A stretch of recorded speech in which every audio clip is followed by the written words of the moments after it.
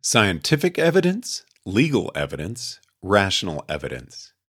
Suppose that your good friend, the police commissioner, tells you in strictest confidence that the crime kingpin of your city is Wolke Wilkinson. As a rationalist, are you licensed to believe this statement? Put it this way. If you go ahead and mess around with Wolke's teenage daughter, I'd call you foolhardy. Since it is prudent to act as if Wolke has a substantially higher than default probability of being a crime boss, the police commissioner's statement must have been strong Bayesian evidence. Our legal system will not imprison Wolke on the basis of the police commissioner's statement. It is not admissible as legal evidence. Maybe if you locked up every person accused of being a crime boss by a police commissioner, you'd initially catch a lot of crime bosses, plus some people that a police commissioner didn't like. Power tends to corrupt. Over time, you'd catch fewer and fewer real crime bosses who would go to greater lengths to ensure anonymity, and more innocent victims. Unrestrained power attracts corruption like honey attracts flies.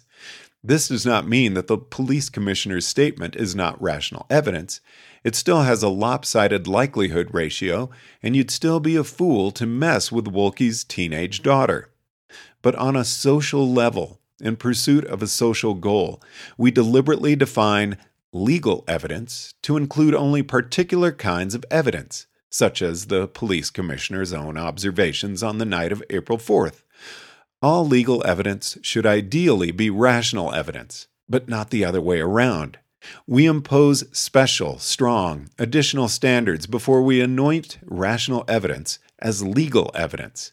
As I write this sentence at 8:33 p.m. Pacific Time on August 18th, 2007, I am wearing white socks.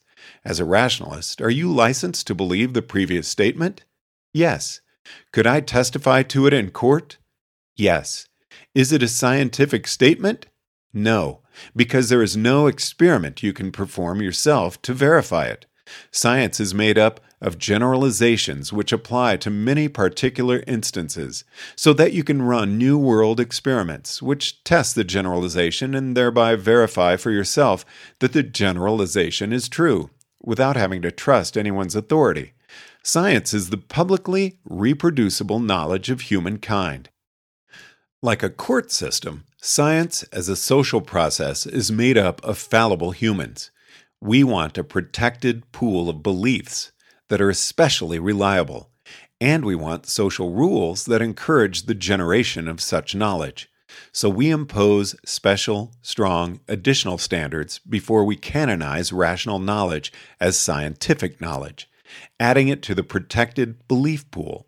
Is a rationalist licensed to believe in the historical existence of Alexander the Great? Yes. We have a rough picture of ancient Greece, untrustworthy but better than maximum entropy. But we are dependent on authorities such as Plutarch. We cannot discard Plutarch and verify everything for ourselves. Historical knowledge is not scientific knowledge. Is a rationalist licensed to believe that the sun will rise on September 18th, 2007? Yes, not with absolute certainty, but that's the way to bet. Pedants interpret this as the Earth's rotation and orbit remaining roughly constant relative to the sun. Is this statement, as I write this essay on August 18th, 2007, a scientific belief? It may seem perverse to deny the adjective scientific to statements like the sun will rise on September 18th, 2007. If science could not make predictions about future events which have not yet happened, then it would be useless. It could make no prediction in advance of experiment. The prediction that the sun will rise is definitely an extrapolation from scientific generalizations. It is based upon models of the solar system that you could test for yourself by experiment. But imagine that you're constructing an experiment to verify prediction, number 27, in a new context of an accepted theory, Q.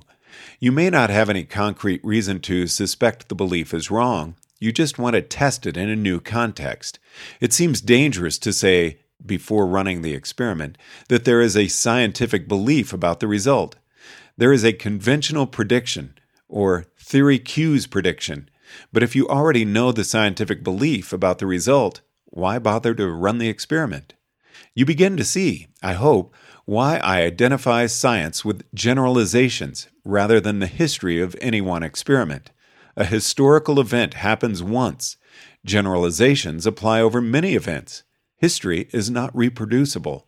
Scientific generalizations are. Is my definition of scientific knowledge true? That is not a well-formed question. The special standards we impose upon science are pragmatic choices. Nowhere upon the stars or the mountains is it written that p is less than 0.05 shall be the standard for scientific publication. Many now argue that 0.05 is too weak, and that it would be useful to lower it to 0.01 or 0.001.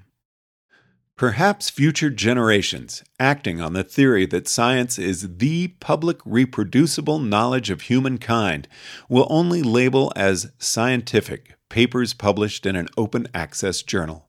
If you charge for access to the knowledge, is it part of the knowledge of humankind? Can we trust a result if people must pay to criticize it? Is it really science? The question, is it really science, is ill-formed. Is a $20,000 a year closed access journal really Bayesian evidence? As with the police commissioner's private assurance that Wolke is the kingpin, I think we must answer yes. But should the closed access journal be further canonized as science? Should we allow it into the special protected belief pool? For myself, I think science would be better served by the dictum that only open knowledge counts as the public, reproducible knowledge pool of humankind.